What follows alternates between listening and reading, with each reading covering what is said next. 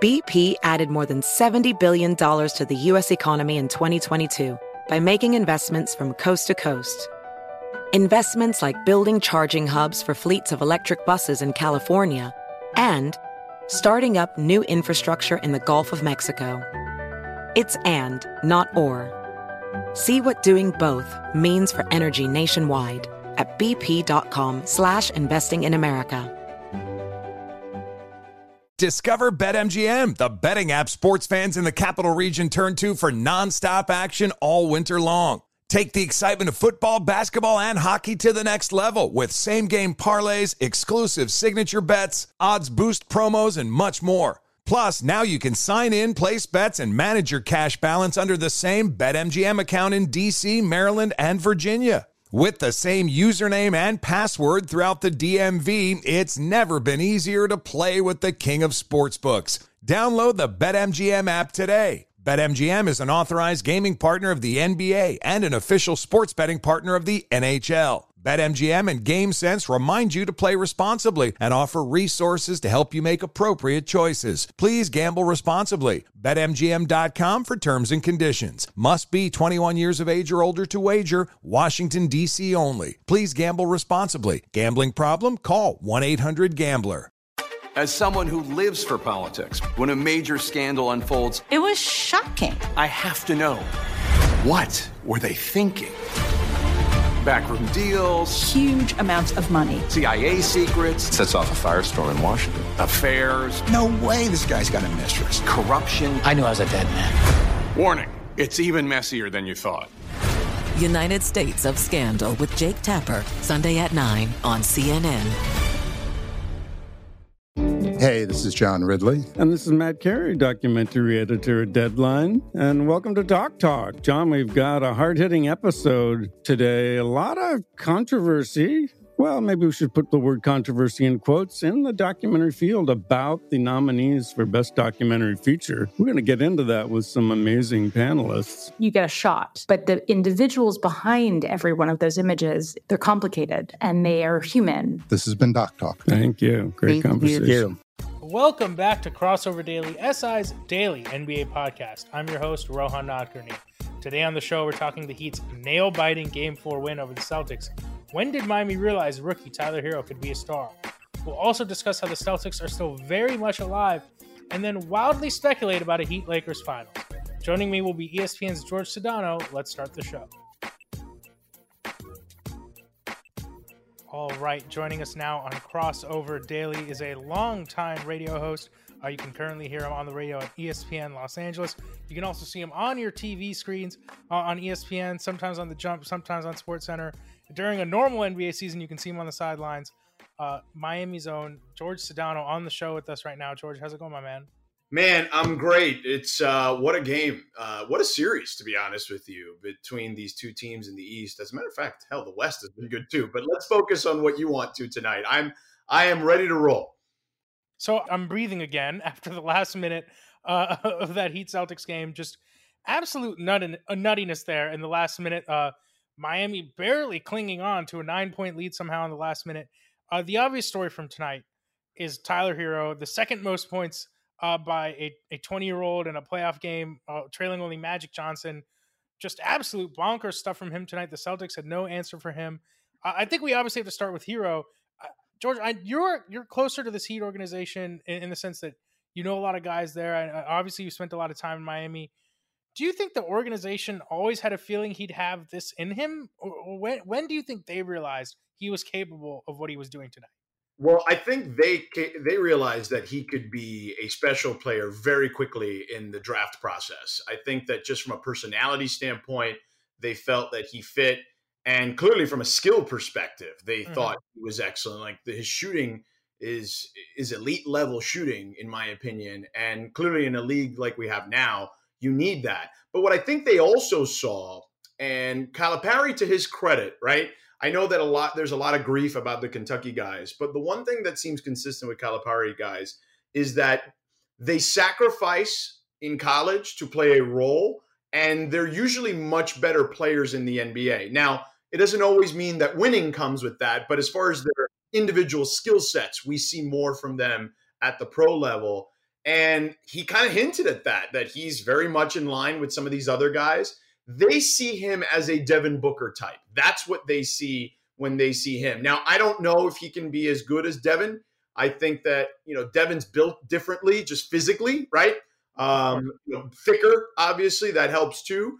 But Eric Spoelstra, to his credit, recognized very early on in the process, and you saw this during the regular season, and you certainly saw it a lot in the bubble, in the restart, is they saw him and envision him as a secondary ball handler type, where when they want to, when their point guard or whoever is the person that's normally going to handle the ball is off the floor, they feel unbelievably confident that there's not going to be a huge drop-off there as time goes by in his career. And we're seeing that process playing itself out in real time here as we speak.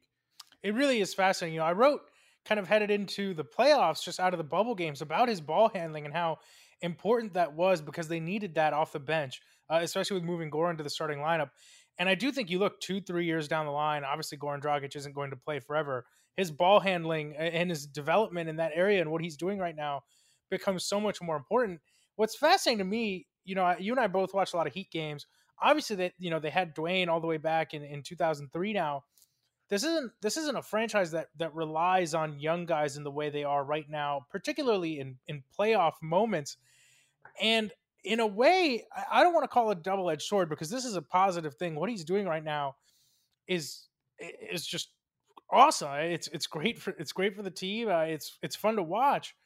Was any part of you a little, not skeptical is not the right word, but a little, it's weird that the rookie is doing this and not, say, a Jimmy Butler or a Goran Dragic?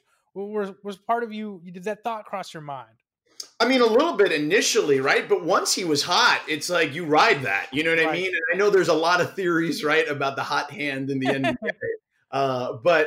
And we don't have to dive into that. But yeah, I just think that Jimmy has empowered these guys, right? Mm-hmm. And so has Spo, right? Like, they've empowered these guys. And I just saw Goran Dragic talk about this. And it's not the first time I've seen him have this conversation, but he was on with Scott Van Pelt on SportsCenter right after the game.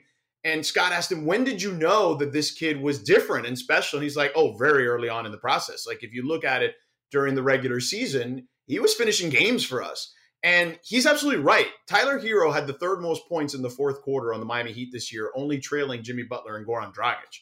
So they bestowed a lot of trust in him very early on and very quickly, and it has paid dividends here for sure. I think the popular conversation has become, what's his player comp, right? Everyone wants to know what's his player comp. You brought up how, the organization thinks he can be better than Devin Booker. I'm more kind of curious in the right now, in the context of the 4 teams left in the playoffs, if the Heat were to somehow get past this Celtics team, I still think this series is very far from over. What right now do you see his role on this team being? Does he need to be elevated into an even bigger role, based on his performance in this series? I mean, he's been their best player, I think, over the last 2 games of this series. Do they need to find a way to get him more involved right now even, or are we getting a little premature with that conversation? I think maybe we're getting a little premature, but I mean, he's been pretty steady for the most part on his output, right, throughout the playoffs.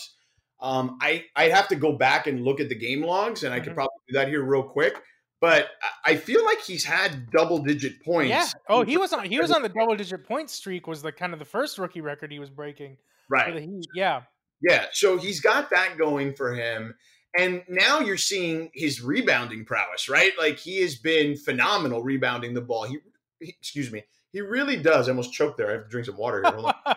No worries. I should mention that George is joining us after a harrowing kitchen disaster, and frankly, it's remarkable that he's here right now to talk about this Tyler. Yeah, we had a crazy situation happen in my oven, but luckily everything is okay. Yeah. But yeah, his rebounding prowess is incredible. Like, he really does read the ball and where it caroms off really well. And I know that stuff is kind of recent in people's memories, especially if they saw. And I'm not comparing him to this guy, so don't do that. But right about the rebounding part of it and the art of rebounding. Rodman talked about it a lot in The Last Dance, right? Like just kind of the way the ball goes off, and just you have to have like a natural instinct for that stuff. And I think that he's starting to show that he has some of that. Like if you look at his rebound numbers in the playoffs, they've been really good, and the assist numbers are there. He's a fairly complete player. And I do think the comp may be Booker. I think that may be what we're looking at, whether it's, splitting hairs where Booker may still be better. I think if I had to guess, right, Devin is probably going to be the better player, but I don't know if it's going to be a huge difference is my point. I think that they'll be close enough where it will just depend on what you like more, right? Or who you like more. Absolutely. Yeah. Listen, the sky's clearly the limit for him. I was watching that post game as well. Tim Legler mentioning he thinks he can be someone who becomes a perennial all-star. The fact that he's doing it on this stage, it's just the confluence of events right now, right? The fact that this is happening in the bubble, you just don't know what kind of effect that's happening on someone who is a rookie, this early in their career, how maybe that's helped him along, and what kind of dividends that could pay for not just the Heat right now, but his career moving forward, that he's getting a chance to perform in this specific situation. Okay, I think we got our Tyler Herro freak out of the way. We tried to keep it as measured as possible. I want to talk about this series in general a little bit, because does it feel like a Heat 3-1 lead to you? Because the end of these games are all so nerve-wracking. Obviously, the lead is all that matters. I want to get like a confidence check, a temperature check of you. Where do you stand on this series? Because it doesn't feel like the Heat are in a typical 3-1 situation. Yeah, I agree. I mean, they've been nerve-wracking all the games. Even last game when the Celtics won, it still became a situation where like, Miami's 2 baskets away from stealing this game. You know what I mean? Like, so I'm with you. It has been nerve-wracking, and the two teams, I feel like, are still really evenly matched, so I'm with you. Like, I don't think this thing is over in 5. I'd be surprised if that were the case. My original pick was Heat in 7. I think, though, that there's a very real possibility now that 6 may be the number. Since I believe Eric Spoelstra took over, the Heat have 11 series where they've been up 3-1 and they've won all 11. So I feel fairly confident, barring a major injury to one of their big players, whether that's Bam or Dragic or Herro or Jimmy, that they're going to close this thing out. But I don't think it's going to be easy. And I think that the Celtics, just the way they play, right? Like, look at Jason Tatum and the way he played tonight.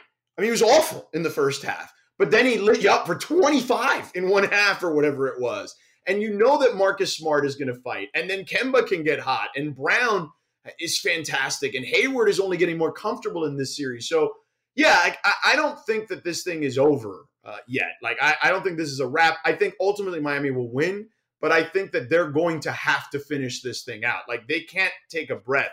Butler likes to say they can't get comfortable. It's not in their nature. And when they do, they generally tend to lose. And we've seen that. We saw that in Game 3. They allowed 60 points in the paint. They just were doing things that weren't normal to them.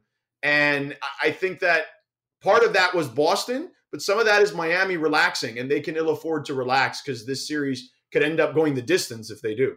For sure. And I don't want to be the guy who kind of throws the water on what was a great night for the Heat. There are just times in the series where Boston still looks like the more talented team to me. And I was especially surprised, late in that game, Boston went to kind of that best 5 lineup. If anything, I just thought they made some kind of execution blunders. A lot of people are picking out that play where Dragic hit the 3 late. Miami was up 102-98. The Celtics, for some reason, trapped Jimmy Butler in a pick and roll. They're playing 5 small guys. If you just switch that, it doesn't trigger the kind of rotation that leads to the Dragic 3. Jaylen Brown gets kind of caught napping on that Herro cut late in the game. It's just, I feel like Boston uncharacteristically has made some execution blunders in this series. And it's just such a weird one, man. The fact that the Heat are up 3-1, when you consider how it felt like Boston has been the better team for probably the majority of the quarters in this series, it's such a weird feeling. It's unsettling is how I would describe this series so far. Unsettling is right. But I also think that, in sports, this is binary situation, right? Wins and losses. So, and closing out games matters, right? Like we sit here as people who cover these sports and we talk about it openly about choking away leads, right? There is a psychology to this stuff. And I think some people do crumble in those situations. Like I believe that. And I don't necessarily think people elevate, though people love to expand on that narrative. I just think there are certain people that stay cool, calm, and collected and play as well as they normally would. It doesn't mean that they can't get hot occasionally or whatever, but I think generally speaking, really good players who are good in the clutch are just playing to their normal averages because they're really good players. Whereas there are players who the psychology of it gets to them. We're clearly seeing that with Paul George over the last several years. This was a kid that if you would have told me back in 2012 or 13 when the Pacers were playing the Heat that he would be here right now where people would be calling him a choke artist and, pandemic P or whatever, I would have said you're out of your mind. Like this kid would be a superstar and he's amazing. And look, he's still an amazing talent, but, that stuff is real. I do think the psychology of it is real. Right. And I think we would both agree, like the Heat really love this bubble scenario. It seems to work for them. It works for their organizational ethos. People were joking on Twitter tonight, Jimmy Butler's going to try to stay in there once the season ends, even if the Heat win the finals. This really seems to be tailor-made for just kind of the whole organizational ethos. It is funny because when it was decided that they were going to play in the bubble, I was having these conversations on my friends group chat. And my buddies and I were talking about this may bode well for the Heat as long as they get the right matchups, right? And Milwaukee was clearly a matchup that I think everyone who follows this team or has seen this team closely believed would be a good one for them. And it proved out to be the case. But, the Boston one, I remember when Boston and Toronto were playing, I was telling people they definitely would rather see Toronto. No doubt. I just think that they match up better against them. And I think that Toronto, for as great a coaching job as Nick Nurse has done, I felt like they didn't have as much top-tier talent as Boston did, while also having an elite-level coach, right? So even though I don't think Brad is as good as Nick and Eric, I think he's certainly in the top 5, if I were ranking guys. So, so I do think that this team, though, has just gained more and more confidence, going back to the psychology, right? Like, hey, we did it against Milwaukee and they were the best team in the league, right? So if we did it against them, why can't we execute our game plan against anyone else? And here's the thing, to your point, their execution, you kind of briefly mentioned them and their offense. Like Tom Haberstroh illustrated this perfectly on Twitter today from NBC Sports. There was a 4-on-3 where you just saw, the passing was so crisp from Adebayo to Iguodala to Dragic in the corner for a 3. And he nailed it. He said that felt like peak Warriors right there when you were watching that. And it goes back to Spo, man. Like Spo, I'm not going to say this. I know this for sure because he hasn't actually said it to me and vocalized it to me. But there's no doubt that he hears the stuff about people. Oh, no doubt. About him versus Brad, yeah. Yeah, that him versus Brad and that, a lot of guys could have won with LeBron, Wade, and Bosh, right? And over the years, he's gotten more out of less than I think anyone because their roster the last several years was bad. Okay, and he had them competing for playoff spots when they had no business doing that, and most teams would have been, in the top 5 in the lottery in those situations. So I think he's kind of flexing right now. You know what I'm saying? Like he's feeling himself too, whether that's just the way that the team is structured and the way they're playing offense and defense schematically. But the other thing, and I want to credit Amin Al-Hassan, who said this on the Levitard show when we did like a special basketball podcast, me, him, Izzy Gutierrez, Zach Harper, and Mike Ryan. And Amin said that there's not a better coach in the NBA right now from game to game adjustments than ever. And by the way, he was showing you that back then. When we had LeBron, Wade, and Bosh too, for the most part. But now he's kind of like Neo in the Matrix when he's stopping. There's nothing that Spo hasn't seen, and if there happens to be something he hasn't seen, I feel like he's just going to go into the dungeon and figure out how to make it work. I just think at that level right now, at the peak of his powers too. I had a really interesting conversation with Spo for a story I was working on. It's crazy. It's been almost a year now. It was last November. He told me emotionally, he's like, I had a conversation with Dwayne Wade in 2015 where I apologized to him for not being the coach I needed to be. And I think he really internalized that loss they had to the Spurs in 2014. That was a bad finals loss. I mean, that team was on its last legs, but it was a bad finals loss. I think he really internalized that. And then I think the biggest lesson he learned from that Big Three run was he got too obsessed with winning. And I know that sounds crazy, but I think it turned him into the coach he is now, where it's about improvement. It's about the adjustments. It's not just the bottom line, and the results are paying off. And I think that he's a really different coach than he was those days. And I wish NBA coaches would play into the rivalry a little bit more, because I know it's a fraternity, but I think that there's definitely, there's an undercurrent between him and Brad Stevens. I don't think it's between them personally, but just on an organizational level, I think it exists.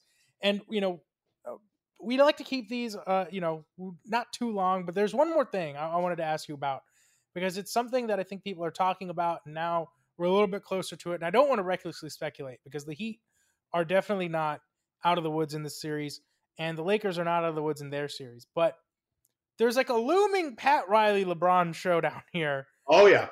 That I think people are maybe like afraid to talk about now because they don't want to jinx it. How badly do you think the Heat want that? Because I think that they want that so badly. Oh my God. They want it worse than anything, right? I think that if they find a way, now look, they would be massive underdogs in that. Of course. And deservedly so, right? Because the Lakers are the only team in the sport this year that have 2 top 5 players on its roster. Yeah. However, I think that if there's any guy on the other side that you don't want to see, at least coaching in that series, it's Spo right now.Maybe Pop, right? Like, is probably the only other person that you wouldn't want to see in that situation.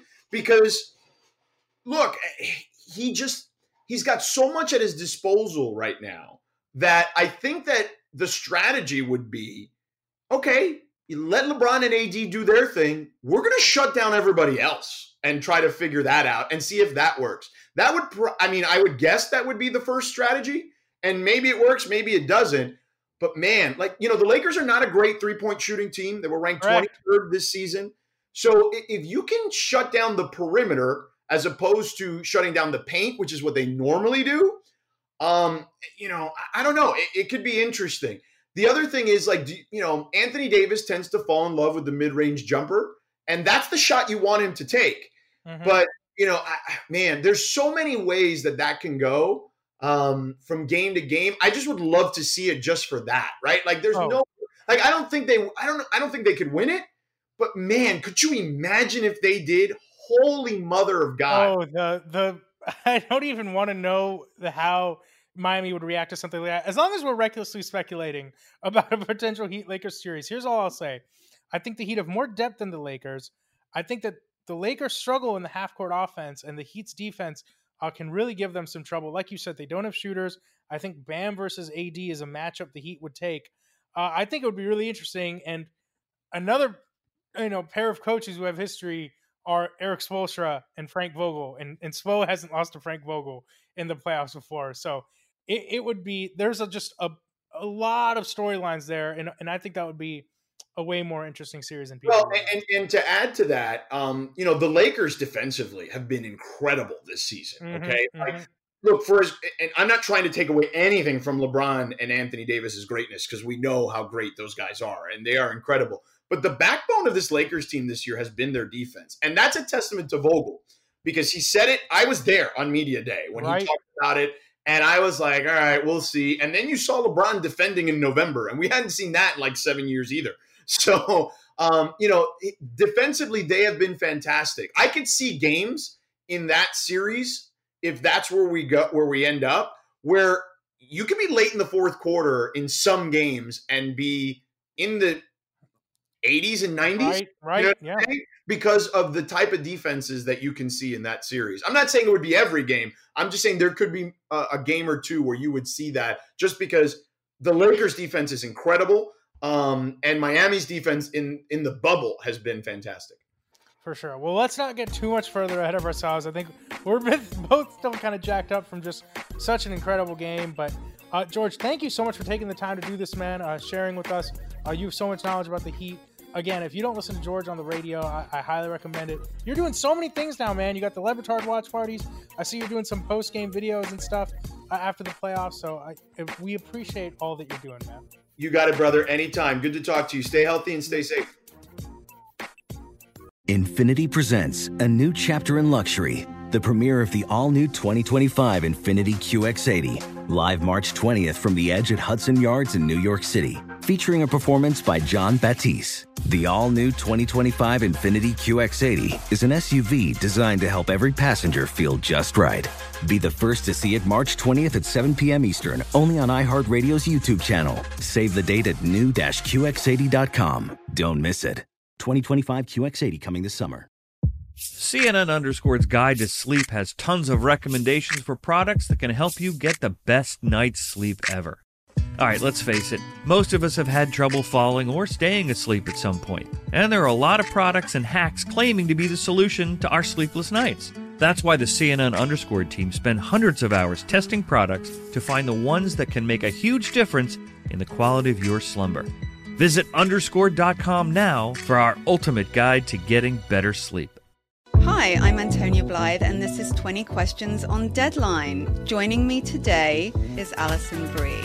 Welcome, Alison. We got second place in my 7th grade lip sync contest for one of the songs on that album. The one that was like, "You've already won me over." Oh, that's a good one. Yeah. It's like very slow. Of all the options. In spite of me. Like, what did we do? It's so slow. Don't forget to listen to 20 Questions on Deadline. Thank you again, Alison. Thank you. Are you looking to step up to a 4K smart TV? One that gives you unparalleled clarity and picture resolution? Then we've got good news for you, because the Vizio 65-inch V-Series 4K smart TV is now just $348. With all your favorite apps built in, you can stream straight out of the box. You can even sing along to all your favorite music and radio on the iHeartRadio app. Looking for a smaller or bigger screen? Vizio offers unbeatable prices on all V-Series 4K smart TVs. Head to Walmart.com today and score the 4K TV you've been waiting for.